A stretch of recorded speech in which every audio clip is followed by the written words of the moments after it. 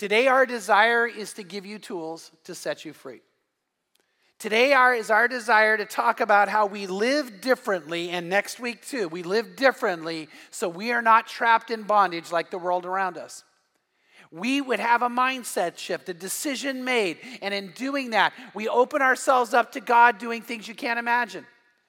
And today I have one of my very, very good friends who's going to come and speak and preach today. Barry Cameron is the author of the book, The ABCs of Financial Freedom. This book, by the way, has sold 250,000 copies. After the service today, anybody here who commits to read it, as long as you promise to read it, we'll give you a copy for free. Our church has purchased them, and we'll just hand you one as long as you commit to read it because we think it is that meaningful to own. But let me tell you something. Well, all right, praise God. Let me tell you something else, though. When God led Barry to write the book, he and his wife agreed together they would not take one penny from it. All of the money, all of the proceeds of this book has gone to support people in need. There are, isn't that cool? There are women who were left as widows with no financial stability that now have lives because of this. There were lots of other people, because you're going to hear Barry talk today. When you start living a generous life, God blesses that. And so he's been doing that in lots of different ways, and this is one. But I want you to have a copy of the book. Barry is the senior pastor of Crossroads Church in the Dallas area.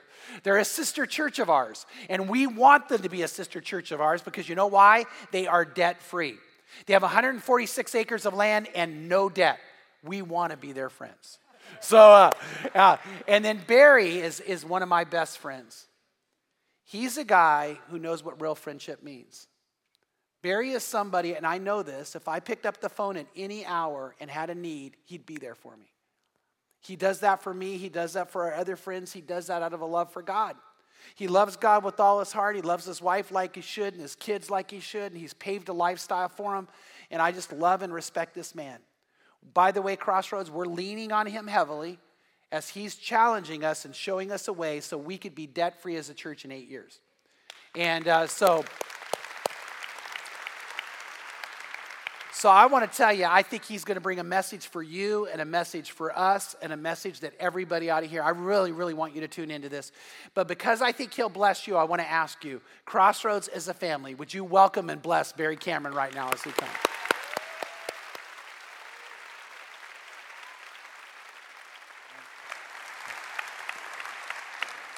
Well, it's great to be here, and it's always a great thing to get to be with Chuck and Pam. They are very dear friends of Janice and myself, and all the things he says about me, I'd say about him. I went through a situation last year, which was kind of a tough deal, and the number one encourager who kept my feet on the ground and kept me where I need to be was your pastor, Chuck, and he's that kind of guy. But the only thing is, he didn't tell me when he asked me to come that he was going to have a mob figure speak the week before. He somehow left that out of our discussions, and I'm thinking, how in the world do you follow a mob figure? I mean, I've never killed anybody. I don't even own a gun. Now I've watched The Godfather 6 times, so maybe that counts. But it's so great to be here, and I can't believe this is the final service. We've had a great time last night, early service, and now here, and it's just such a joy to be here. And I love your pastor, and you got a great staff here, great worship, great facility, great campus. You are just getting ready for God to do some amazing things. And I will help any way I can to help you guys get to the place where our church is. We do have a 146-acre campus, facilities valued at $35 million. It's all paid for.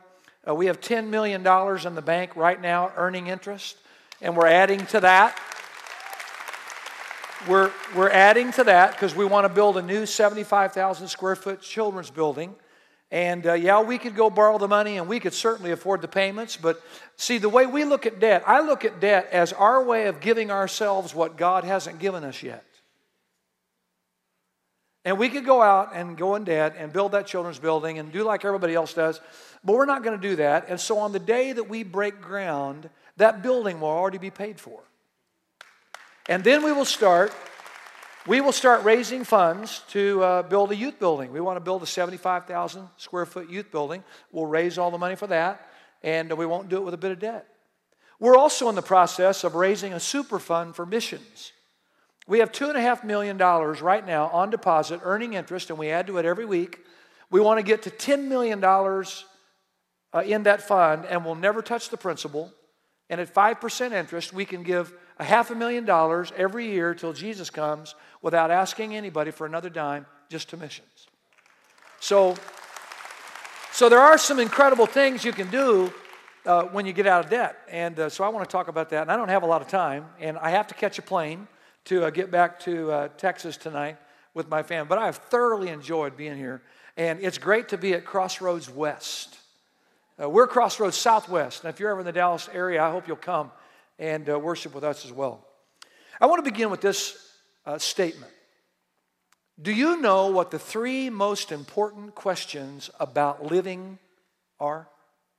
Think about that for a moment. What are the 3 most important questions about living? I know what they are. Number 1 is, who are you going to live for? That's the most important question you'll ever answer. And by the way, do you know if you get that one wrong, you spend eternity in a place called hell? That's not some mythological fairy tale made up by some theologian years ago. That's a real place. The Bible says it's weeping and gnashing of teeth. It's eternal fire that doesn't end. It's endless pain for all eternity. You don't want to go there. So listen, if you miss everything else I have to say, get that one right. I got it right. I accepted Jesus Christ as my Lord and Savior when I was 7 years old. You know, sometimes people say, do those little kids know what they're doing? Yeah, they do. I did. And all I did was confess Jesus Christ as my Lord and Savior. He did all the work. I mean, He died on the cross for me. He offered salvation for free. All I did was say, I believe that you're the Son of God, and I want you to save me. And I repented of my sins, confessed Him as Lord. I followed Him in believer's baptism. So I got that one taken care of. That's question number 1. Who are you going to live for? Number 2. Second most important question is, who are you going to live with? Do you realize if you get that one wrong, your life can be a living hell? Really? Now, thankfully, I made the right choice on that too. My wife, Janice, Jesus did all the work on the salvation deal. Janice did all the work on the marriage deal. See what she did? She just lowered her standards really low, and she said, okay, I'll marry Barry, The third question is this: how are you going to live? Are you going to live a debt-based life or a debt-free life? Everyone has to answer that question. And you know what the majority of people, 99.9% of people in our nation live a debt-based life. You know why? That's what everybody else is doing. That's all we know. I mean, if you're going to have a nice car, you got to get a loan. If you want to have a nice house, you have to get a loan. If you want to go on a nice vacation, you got to get a loan. So everybody lives that way. But that's not what the Bible teaches. That's the way our family used to live. I mean, we had car loans, we had a house loan. We even put our vacations on a credit card. We would charge all that stuff. We'd go nice places and we'd eat out. Oh, here's our card. We'd go to amusement parks. Oh, here's our card. We'd buy Christmas gifts at Christmas vacation, put it on the card, and then we'd spend the rest of the year paying that off. I remember several years ago, I told my wife, I said, we can't keep living like this. And she says, we have no other choice. That's the way most people live. Well, in 1999, I came home from work one day and I decided, that's it. We're not living like this anymore. I've had it. I mean, we don't need to live like, we've got nicer cars, we've got a nicer home, we wear nicer clothes, we look successful than everybody else, but the truth of the matter is we can't afford to keep living like this. This is horrible. So we had to come to Jesus meeting with our family. Do you know what a come to Jesus meeting is? You get everybody together in your judgment day honest. And I told him, I said, we can't keep living like this. We had 2 kids in high school that were getting ready to go to college. There's no way we could have added those bills on top of what we were already not managing. And so we had this come to Jesus meeting. In fact, we had a number of come to Jesus meetings. In fact, we had 2 or 3 come to Jesus meetings that Jesus didn't even come to. We just kind of got together and yelled at each other, and yeah. But we decided that we were going to get out of that. We weren't going to live that way any longer. Now, I'll be honest with you, it wasn't easy. Those were some of the most horrible times of our life. In fact, that's the closest my wife and I ever came to separating. I mean, I'm a pastor of a church, but my wife hated me. I mean, I told her, I said, listen, in fact, I share this story in the book, The ABCs of Financial Freedom. We came up with almost 40 different things that we could stop spending money on so we'd have money to pay our bills and get out of debt. And one of them was we weren't going to buy any new clothes. And she goes, you cannot not buy clothes for little kids. They're growing. And I said, we're not. That's it. She said, I hate you. I understand that. No, you don't. I said, no, I know. No, you have no idea. I said, well, all I want to say is this. When we get out of debt, the day will come when you love me. Don't count on it. That's almost verbatim. My kids, hey, thanks, Dad. Thanks for ruining my high school years. Thank you very much. I mean, it was horrible. Until we got out of debt. I took the family to Disney World. I had to bribe them. I said, if you'll help us get out of debt, we get out of debt, I'll take you on vacation anywhere in the world you want to go. They voted for Disney World. So while we're getting out of debt, I'm talking to the Disney people, and I'm setting up this whole week-long deal down there, and I can't put that on a credit card, so I got to somehow save money for that. I mean, this was horrible. But as we got closer, I thought it was all coming together. And anyway, we went to Disney World, and I got a limousine. We'd never been in a limo in our life. I got a limousine to pick us up. It was really cool. The Disney people were wonderful, and so we got there, and we went to the parks one day, and I came back to the room, and on the middle of my bed was a sack, looked like liquor in a brown bag. And I went, what in the world? And I reached over there, and I tried to pick it up, and it was like I thought maybe the maid left some Windex or something, and I picked it up, and I looked inside, and it was a Mickey Mouse trophy, and at the bottom it said, thanks for getting us debt-free. Big old trophy, about that high. Now, we went back 5 years later for the 5th anniversary.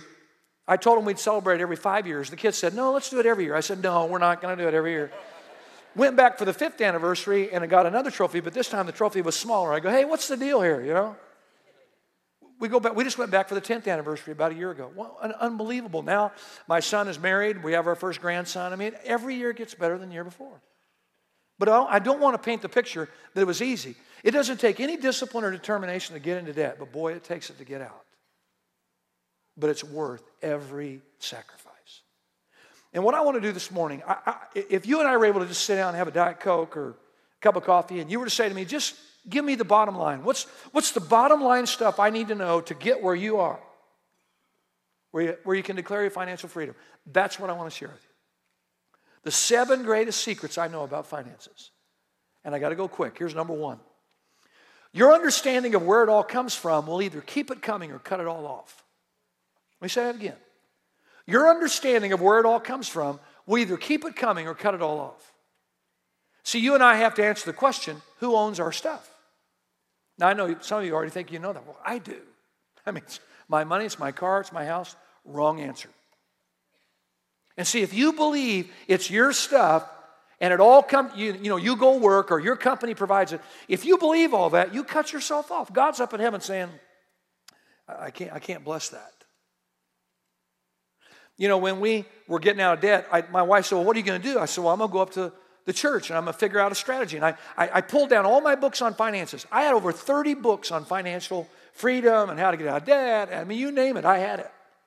And I realized those books hadn't done me a bit of good. I'd read them, I'd underlined stuff, I'd put stars, I'd done all kinds of stuff, but I didn't apply the principles. So I figured, okay, none of those books helped me. I'm going to go back to this book. So I got my Bible. This is the very Bible I did. And I found a verse early on that literally changed my life. It's in Proverbs 17:16. You know what it says? It says, of what use is money in the hands of a fool, since he has no desire to get wisdom? Now, you want the King Barry translation of that? God's saying, why in the world would I give you any more money when you're acting like a fool with what I already gave you? I mean, God's up in heaven saying, I can't bless you. I want to bless you, but I can't bless you. See, the Bible says in Psalm 24:1, the earth is the Lord's and everything in it. It all belongs to Him. But when we think it's our doing or somehow our company or our boss or our government or whatever, we cut ourselves off from God blessing us.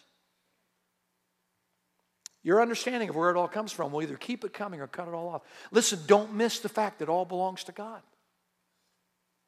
You know, I carry my money in a wallet. I don't know about you, but and sometimes when I go places, I'll have everybody pull out their wallet or whatever their money's in, and I'll say, hold that up in the air. And everybody does, boldly and proudly. And I go, hand it to the person next to you. And you should see people's faces. What? My money? Yeah, hand it to the person next to you. And then I have them all hold them up. And I said, now, you're holding someone else's money, right? And everyone goes, amen, praise God, yes, I'll have someone else's money. And then I have them hand it back so they have their own. I go, now hold it up. And I go, you're still holding someone else's money. This is not my money. This is God's money. You know, if I were to say, sir, is there money in my wallet here? Do you see money in there? Yes. Okay. If we were to have an offering right now, and I said, give whatever you want, would you have any problem giving all that? I would not have. Of course not. Why? It's someone else's money, right? Money. Exactly. But now what about the money in your wallet? What money? It's It's all right here. It's still someone else's money. You see what I'm saying? That's right. That's where we miss it. Don't miss this. Your understanding of where it all comes from will either keep it coming or cut it off. If you think it's yours, God can't bless that. Don't miss that. Here's number 2. What you pursue will determine what you possess. What you pursue will determine what you possess. All of you here this morning, including myself, we possess right now what we've been pursuing. I'll give you an example. If you've been pursuing cheeseburgers and chocolate cookies and milkshakes and cakes and all that kind of, you possess that this morning. You don't have to tell anybody. They already know. If you've been pursuing working out and lifting weights and taking care of yourself, you don't have to wear a sign that says, I like to work out. They already know that too. You possess what you've pursued. So if you're here this morning and you don't like what you possess, change your pursuits. You know, one of the things I like about the Bible's not some old book of disconnected stories that make us feel better. The Bible is the manual to life. I mean, I remember several years ago, I co-signed on a loan for some relatives. My parents. They defaulted on the loan. Sheriffs came and knocked on my door and served me with, I was being sued for $250,000. My own parents. That's messed up. And you know what? You know what? I got to reading in Proverbs chapter 6. And in Proverbs chapter 6, the very first few verses, it says, if you've signed on something else, don't even allow sleep to your eyes. Get out of it. And I thought, the Bible told me not to do that, and I did that? You don't think I was paying attention then? You know what Jesus said in Matthew 6:33 about pursuits? He said, seek first my Father's kingdom and His righteousness, and all these things shall be given to you as well. He said, don't be like the pagans who run after all those things. You don't need to do that. My Heavenly Father will take care of you if you'll just make Him number one. It's that simple. And you know what the average Christian does? In the average church in our world, they go to churches like this, they sing songs like we've sung, they pray prayers, they raise their hands, they say, oh God, you're number one, you're awesome, and then they go out the doors and they're in the endless pursuit, just like pagans, going after all the stuff, a bigger job, a bigger promotion, a bigger whatever, and many times they just forget God all completely, all week long. And they don't understand that God's up in heaven saying, I can't bless that. They come to church and say, oh God, please bless us, bless my business, bless my marriage, bless everything about it. And God's up in heaven going, you're not even doing what I tell you to do. How in the world could I bless you? Deuteronomy 8:18 says, remember the Lord thy God, for it is He that gives you the ability to produce wealth and so confirms His covenant. You know what that verse says? God is the one that determines what's in my wallet, what's in my bank account, what's in savings, what's in my 401k. God determines that. So I need to remember it all comes from Him. I need to remember He needs to be the pursuit of my life, not money. Him, His kingdom. Here's number 3. What you spend will always be more important than what you earn. What you spend will always be more important than what you earn. See, if you always spend more than you make, you'll never make enough. And that describes pretty much the majority of people in our world. You know, I remember my first job, I would mow lawns. And I would mow your lawn, edge the walks, trim the trees, weed the flower beds, rake up all the stuff and take it to the dump, all for $5.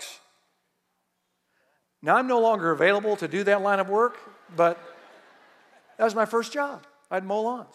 My second job, I was a janitor in an apartment complex. I made $1 an hour. Man, I was really living now.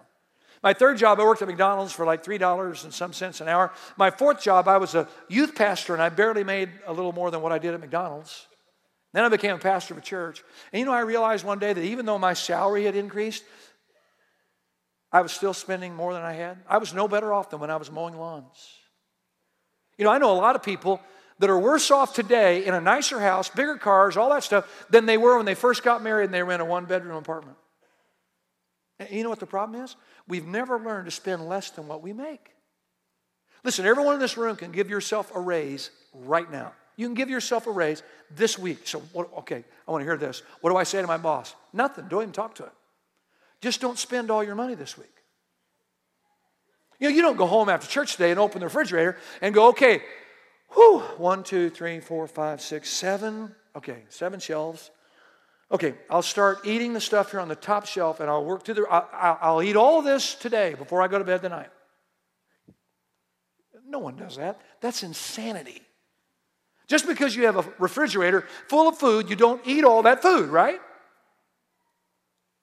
It's insanity to spend all of our money just because we have it too. What you spend will always be more important than what you earn. And if you always spend more than what you earn, you'll never make enough. The next raise won't help you. You say, well, what do I do? Well, the Bible says, there's a great verse in Proverbs 13:18. It says, he who ignores discipline comes to poverty and shame, but he who heeds correction is honored. So let's see, poverty and shame, honor. Poverty and shame, there's not much of a choice. What makes the difference? Discipline. Discipline yourself to always spend less than what you make. Give yourself a raise. Change your life financially right now by spending less money. Here's number 4. Your obedience will determine your abundance. Your obedience determines your abundance. Now, I understand the word obedience is a curse word in our culture today. People don't like to talk about obedience. Obey who? Man, I'm my own boss. I'm my own man. I'm my own one. What are you talking about? You know, in Texas, we have these octagon-shaped red signs with the word stop on it, but they don't mean a thing in Texas. People just drive right by. The speed limits, you know, it's a rectangular sign. It has like 55 on that. People they drive whatever they want. That doesn't apply to me. I mean, I'm my own boss. I'm my own authority. Obey who? And you know what? When you have that kind of attitude, God's up in heaven saying, I can't bless that. See, when we don't obey God, our disobedience affects our abundance. Jesus said in John 10:10, I have come that you might have life and that you might have it more abundantly. But really, how many people do you know that are living the abundant life? I do. I'm living it. I'm absolutely telling you that every day is better than the day before, every week's better than the week before, every year is better than the year before. People ask me, they go, okay, what do you do now with your money, if you don't have all these bills? I mean, what do you do with your paycheck every week? Whatever we want. The majority of our paycheck every week goes into savings. Savings. If I told you how little money we had in savings when we got out of debt, and I told you how much we have in savings today, every one of you in this room would say I was a liar. It's impossible. You couldn't have that. Well, if you follow God's principles, God says, you know what? I can bless that. In fact, we went to some mortgage people when we were trying to get out of debt because we were desperate. We had to do it in under 2 years.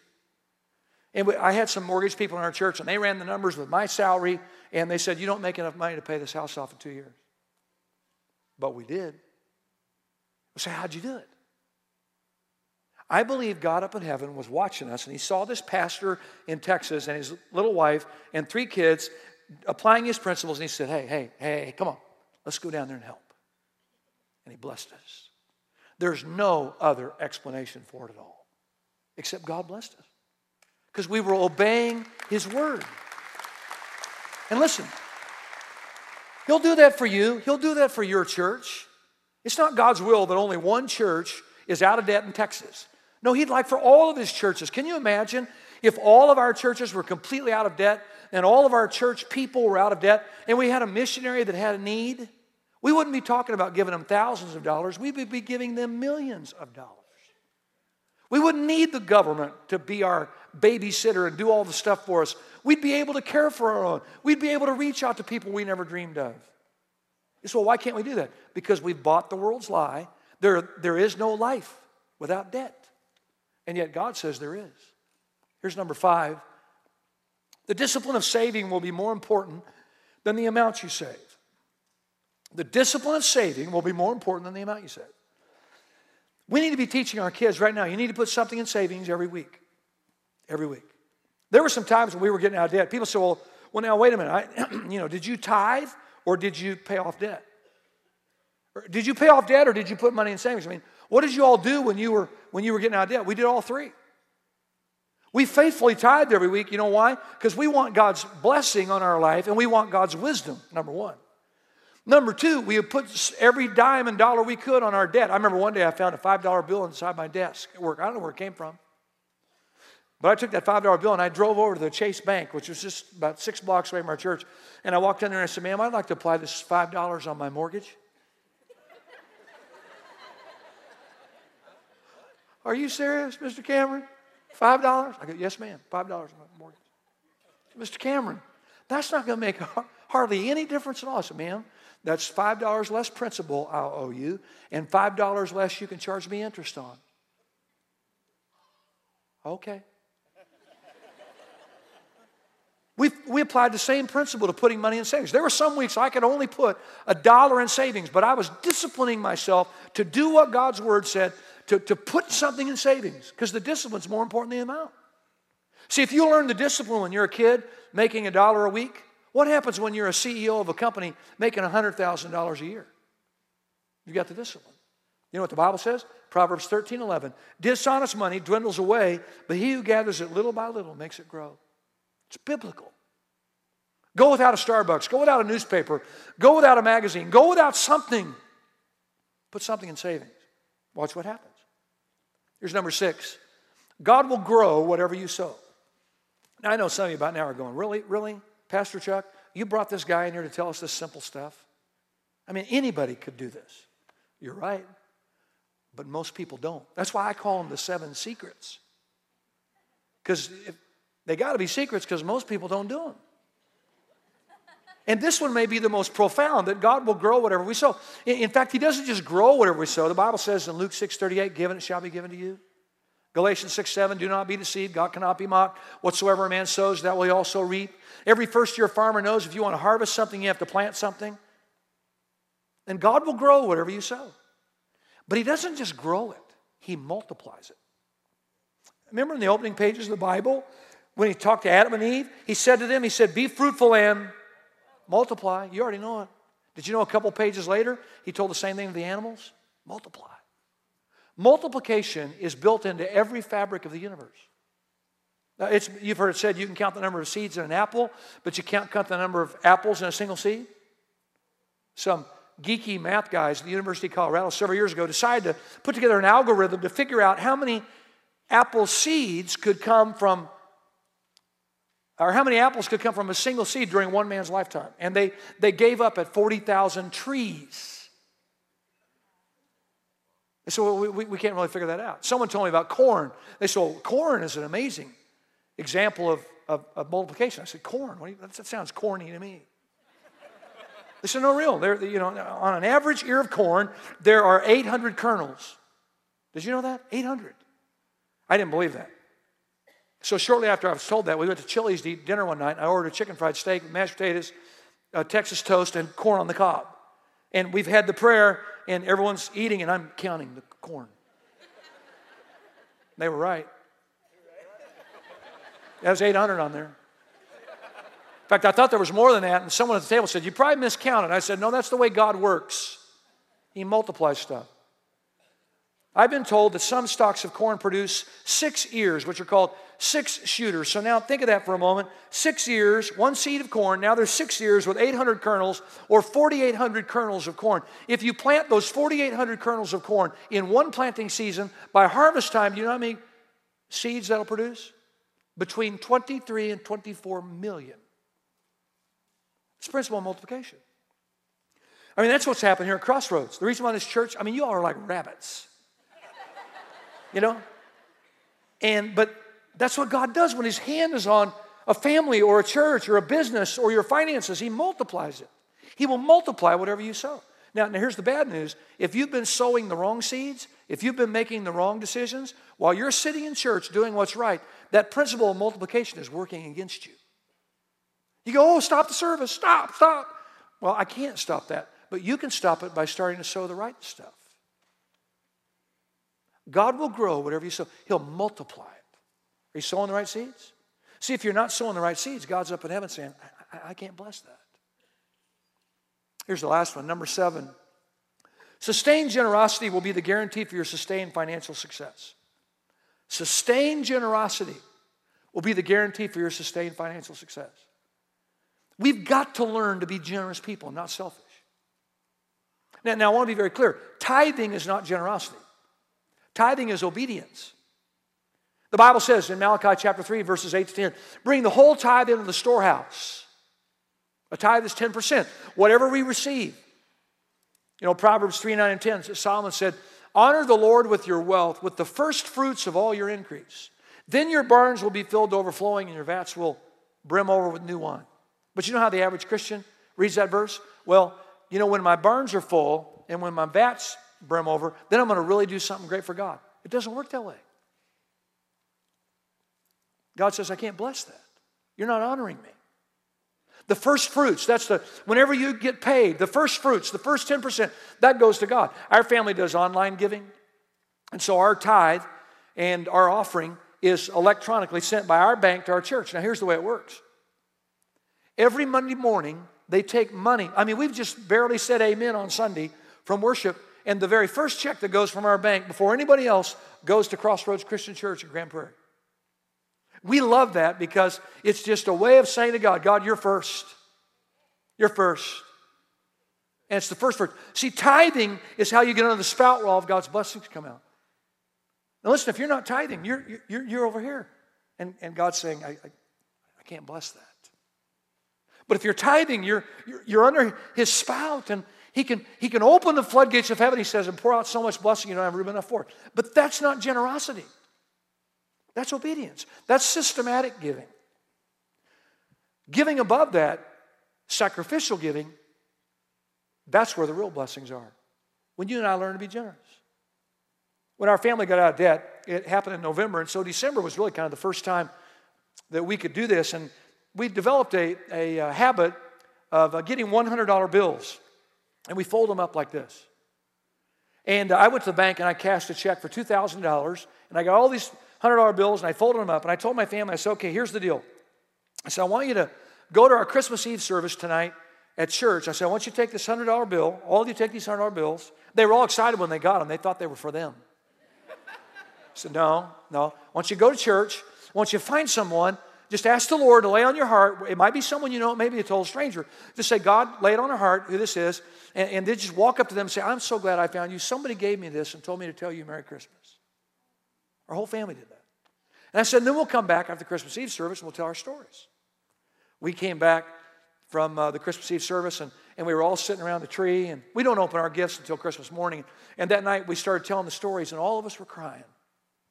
Telling these incredible stories of people who were just overwhelmed, and they didn't know how to respond. They didn't know what to say. All of them said the same thing. All of them wanted to know who did this because they wanted to thank him. And we said, we'll thank him for you. They didn't know it came from us. We've done that for years at our church. It's a great way to have people come up and wish you a Merry Christmas. In fact, we've had to be careful. I was telling Chuck, we had to kind of back off a couple of years ago because there were a number of people who would just kind of always be in the way, where they could kind of see you, We've got to learn to be generous. Usually when I go speak and do ABC's weekends, I try to get home every Sunday night so I can have dinner with my family. They don't mind me being gone. As long as I'm back, we can all get together for dinner. And I tell them where I've been and tell them about the pastor and his family and the church and what happened. It's really great. And they tell me about their day. And I can't do that tonight because even though I'm leaving here pretty soon, I don't get home till like 9 tonight. But that's okay. That's fine. But one night we flew in and we went to a restaurant called On the Border. It's a Mexican restaurant in Dallas. And we were sitting there, and my wife and 2 daughters were there. And the lady had come, got our drinks and all that. And my daughter said, our waitress is a single mom. I said, how do you know that? They go, Dad. I go, no, really, how do you know that? Dad. I go, Janice, how do they know she's a single mom? Barry. Okay, whatever, fine, whatever. We ordered our food. My wife wasn't very hungry, and one of my daughters just got, I don't know, taco or whatever. I got an enchilada and some refried beans. And I remember our bill came to $23. And so we're getting ready to leave, and I said, hey, since our waitress is so obviously a single mom, would you like to bless her? They go, yeah. I mean, everybody's got excited. And I said, well, how about we really bless her? They go, yeah. So you know those leather things they have where the bill's in there? I took $300 bills and I put them in there with the bill. And she came to our table and said, ma'am, thank you very much. And we handed it to her. And she goes, is there anything else you need? No, it's been wonderful. And so we're putting on our coats. We're walking out. She couldn't have taken 5 steps. And she goes, sir, you made a mistake. And I said, what? She goes, you made a mistake. She goes, I think you thought you put 3 $10 bills in here. You put $300 bills in here. And she tried to hand it back to me. I said, no, ma'am, that's no mistake. She goes, what do you mean that's no mistake? I said, well, that's for you. And she said, well, why? And I said, well, we want to bless you. And she said, well, why would you want to do that? And I said, well, because we're Christians. I didn't tell her I was a pastor. Didn't invite her to come to our church. Maybe I should have, but it's because we're Christians. She goes, can you all sit back down for a second? So we sit down with our coats on and dirty dishes, and she sits down with us, and she goes, see that little boy over there? We go, yeah. She goes, has he bothered you tonight while you're eating? No, he hadn't bothered us. We did notice he knocked over the sugar dispenser and spilled a drink and some other stuff, but he didn't really bother us. She goes, that's my boy. She said, I'm a single mom. I said, oh, that's obvious. No. I didn't say that. And she said, I was getting ready to come to work today, and she said, my babysitter didn't show up. Didn't call, nothing, just didn't show up. And she said, I called my boss, and I said, boss, listen, my babysitter didn't show up, and I don't know what to do. And he said, that is not my problem. And he said, you better work it out, and you better be or you're fired. And she said, I hung the phone up, and she goes, y'all don't know me, but she said, I just started going back to church. And I said, God, what am I supposed to do now? I'm trying to do what's right, and now my babysitter doesn't show up. She says, and you don't understand this, but if I don't work, I can't pay my bills. And if I don't pay my bills, I can't live. She said, I don't know why, but I picked the phone back up, and my boss was still on the phone. And she said, I said to him, listen, would you let me bring my little boy to work, and I'll just have him sit over the side, and I promise he won't bother anybody. And she said, the boss said, all right, but if he bothers anybody, you're fired and you're both gone forever. And she goes, so I came here and I've been working. She goes, I'm really close to my shift being over. And she goes, and now I come and you people give me this. What am I supposed to do with this? And God is my witness. This is what I said to her. Now remember, we're reading it On the Border. I said, well, use it and take your son to a nice restaurant to eat dinner.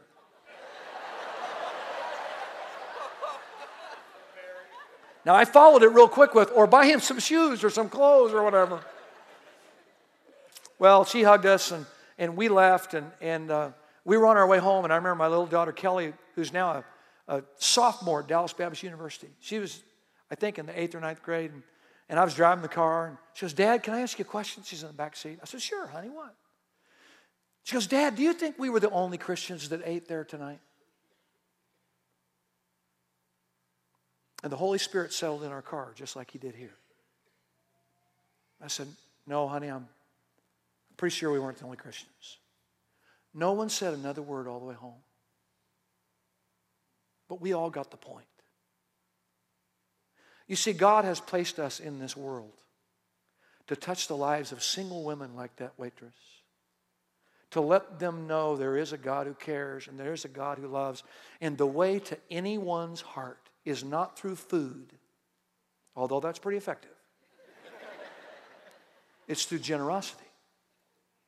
People don't know how to respond to generosity. I mean, think about it. Jesus died on the cross. That's the greatest act of generosity this world will ever know, and the world still struggles with it. And that's why when they see Christian people who are generous for no reason whatsoever. I mean, I've been on airplanes where there have been servicemen, and I just hand them a $100 bill. They go, excuse me, sir, what's that for? I said, just to thank you for what you're doing for our country. Oh, no, I can't accept money. No, yeah, you can. Thank you. Walk away. I remember I was at Sonic getting a drink one day, and there was a cute Hispanic girl. It was Christmas time, and she came over to my car and brought my Diet Coke, and I gave her a $100 bill, and I was setting my Coke in the console of my car, and all of a sudden I hear this rattling on this change thing, and I turn and look at her, and she's shaking and quivering, and I said, man, is something wrong? She goes, I can't make change for a $100 bill. I said, you don't have to make change. Merry Christmas. And she walked in front of my car and kept going, thank you. Thank you. Big old crocodile tears come down her face. I'll tell you one more quick story. I know I'm past time, but I'll tell you a quick story. 2 years ago, it was around Christmas time, and the family had gone Christmas shopping, and I'd stayed home. We have a little media room in our house. That's a big deal in Texas. They have these big screens, and I was watching football, and I decided I wanted to get some pizza. I just had in Texas, we call it a hankering for pizza. I had this hankering for pizza. So I called my wife. I said, what's the number I called? She said, here it is. And she said, in the neighborhood, I never go get the pizza. So I ordered this little veggie lovers pizza. And the guy said, it's 9 something. Be ready in 20 minutes. So I go over to the Pizza Hut thing. And when I walk in the door there's a lady behind the counter, just kind of like this. And I come walking in the door, and she just gives me a look like, and walks away and disappears. And I'm thinking, okay, whatever. Young guy comes out. He goes, can I help you, sir? I said, sure, I'm here to pick up a small veggie lover's pizza. He goes, yes, sir. Mr. Cameron? Yes, sir. He goes, that'll be $9.97. I said, okay, and I handed him a $100 bill and picked up the pizza and turned to walk out. He goes, sir, wait a minute. And I turned around and I said, Merry Christmas. He said, well, Merry Christmas to you and come again soon. I said, I will.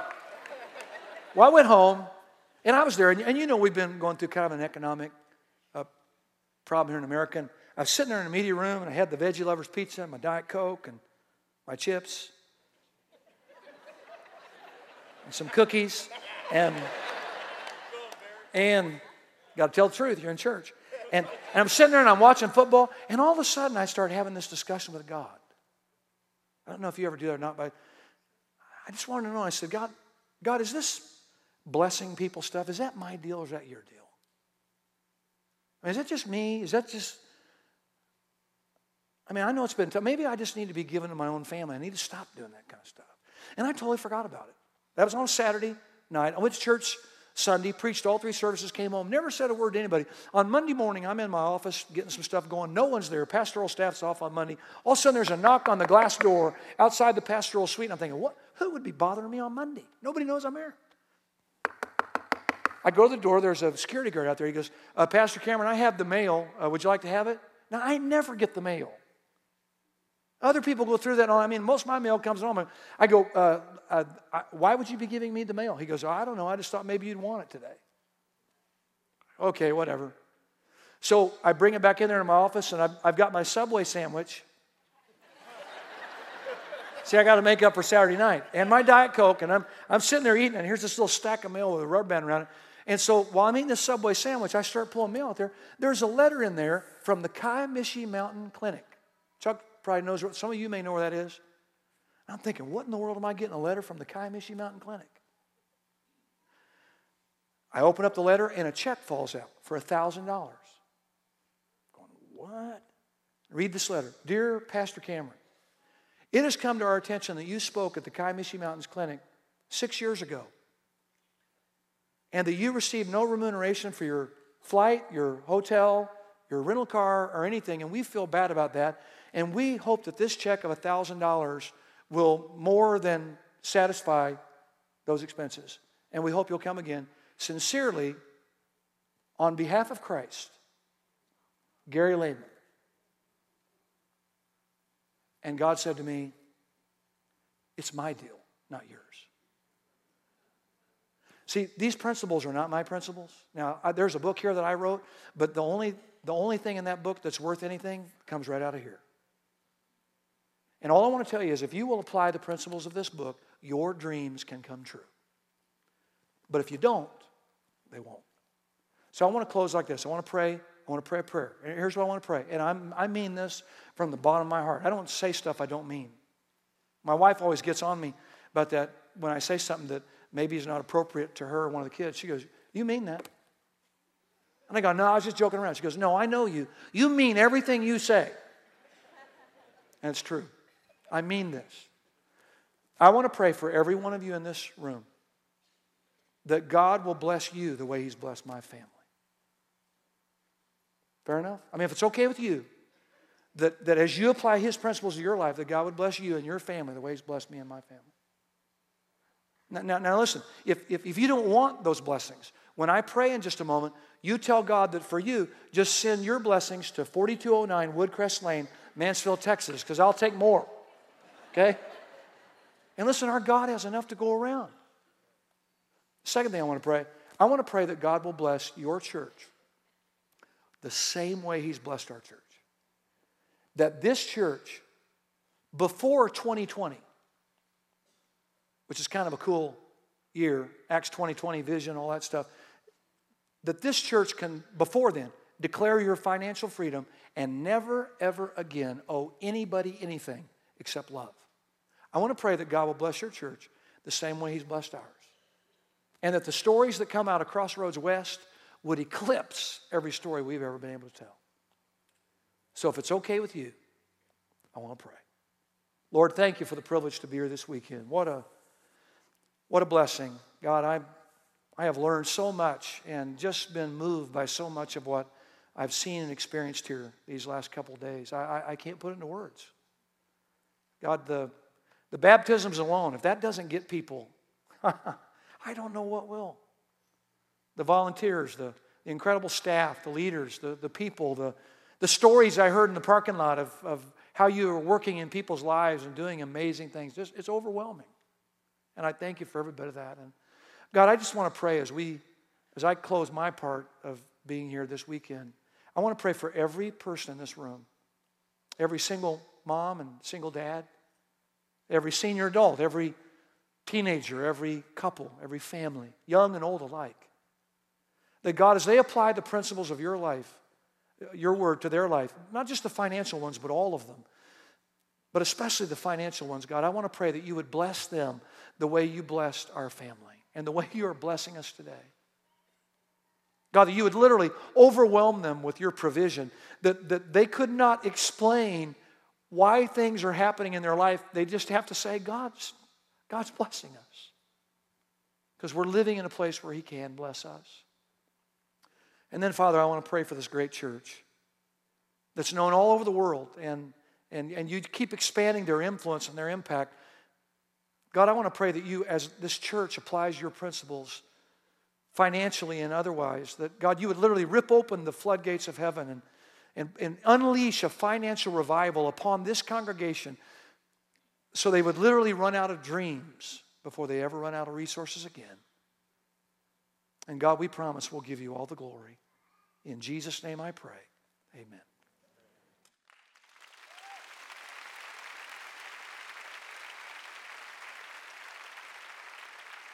Hey, let Barry know again how much we appreciate him. Man. Yeah.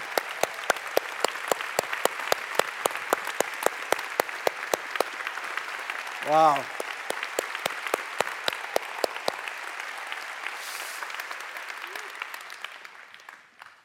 As I was listening to Barry last night and today, a thought hit me, and it's this one. I want you to think about it.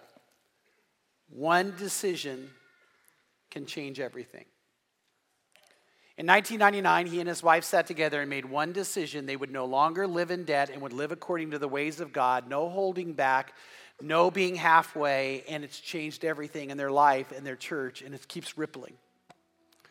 One decision can change everything. Melody came here, And there was a lot of hurt and pain. The decision to come and the decision to trust Christ, she's set free. She walked out of here a new creation in Jesus Christ. The hurt's gone. You should see she's bubbling, and it's just all erased. It was the worst thing imaginable, and God just touched her, but she made a decision to trust God. Today, if we make a decision to say, each one of us, no holding back, I'm going to live the way God wants me to live and be the person He wants me to be. Get ready for what God's about to do. That one decision, if you mean it, changes everything. And today there's some of you, you need to make a decision to give your life to Jesus Christ. Some of you need to do that. Now you may not know what that means, but here's what it means. The Lord tells us, look, give me your life and I'll give you the life I have for you. I want to pour it up on you. I want you to be loved. I want you to know courage. I want you to know peace. I want you to know joy. And it's not dictated by circumstance or anybody else's actions. I want that for you. And the Bible even tells us how to get it. Paul said these words, call on the name of the Lord, which means just pray to Him. Call on the name of the Lord and be saved. And in a moment, I'm going to go to a time of prayer, and I'm going to ask anyone here who wants to have the love of God, the life of God, and have God take you and draw you close to Him so you truly know Him. I'm going to invite you to pray a prayer where you say yes to God. And by the way, in a moment, I'm going to ask all the Christians in here, you just start praying for people to do that. You just start praying for it. And I'm going to hope and pray God stirs and touches some of you, and you say, I'm going to make a decision today to follow Him. There are some of you who need to make a decision to come back. For some reason, you're not living wholeheartedly for God. You're not serving Him. You're not knowing Him. You're not having that fire that you should have. Maybe it's pain. Maybe it's disappointment. Maybe you've done something you shouldn't have done. God wants you back. And today, if you said, today's the day I'm going to make a decision to do that, it will all change. A whole life can become incredibly awesome and amazing and wonderful with one change, saying yes to God. So let's pray right now. I'm going to ask if you're a believer and you're walking with the Lord, pray for those who need to make this decision. Father, I pray right now your Holy Spirit would stir. Father, I pray you touch anyone here right now who needs to say yes to you or needs to come home to you. Lord, we mean it. We know you mean it. So I pray there's going to just be something going on. Maybe it's a feeling people are experiencing that this is the moment. Maybe it's a stirring inside. God, they're going to sense that right now. They're going to see it happening. All right, praise God. Wow. Praise the Lord. Praise God, you guys. I'll have your head right this way. Yeah, praise God for that.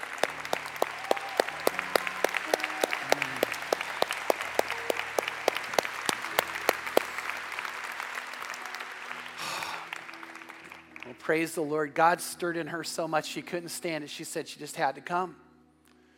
Lord, I pray there's other people who just have to come. Lord, I pray if there's someone here who's hurting and they're just got ache in their heart, that today could be the day it's just released because they're going to come to you. God, I pray for anybody here who's just worried and they're so filled with fear about what's happening in their life. It's going to be gone. They're going to have peace. Father, I pray right now for someone sitting here today and they need to be able to have the past put behind them, and it's going to be gone because, Lord Jesus, you died to erase it. So God, I pray for that. I pray for someone here who used to walk so close with you and they lived so much for you and they want that back again and they're going to come. So God, I pray you're going to touch people. Right now, if you sense God calling you, I'm going to ask you to pray a prayer with me. I'm going to ask you to whisper it. Just really whisper the words right where you're sitting. Say this. Say, Lord Jesus. If you want God's love, you want the life, say those words. Lord Jesus, I know you love me. And I know you died on the cross to forgive me and cleanse me completely. To heal me from hurt and pain. To make me yours and to give me life. And I say yes. I say yes. Praise God. How awesome. How awesome. Praise God for you and your decision today. Wow, praise the Lord.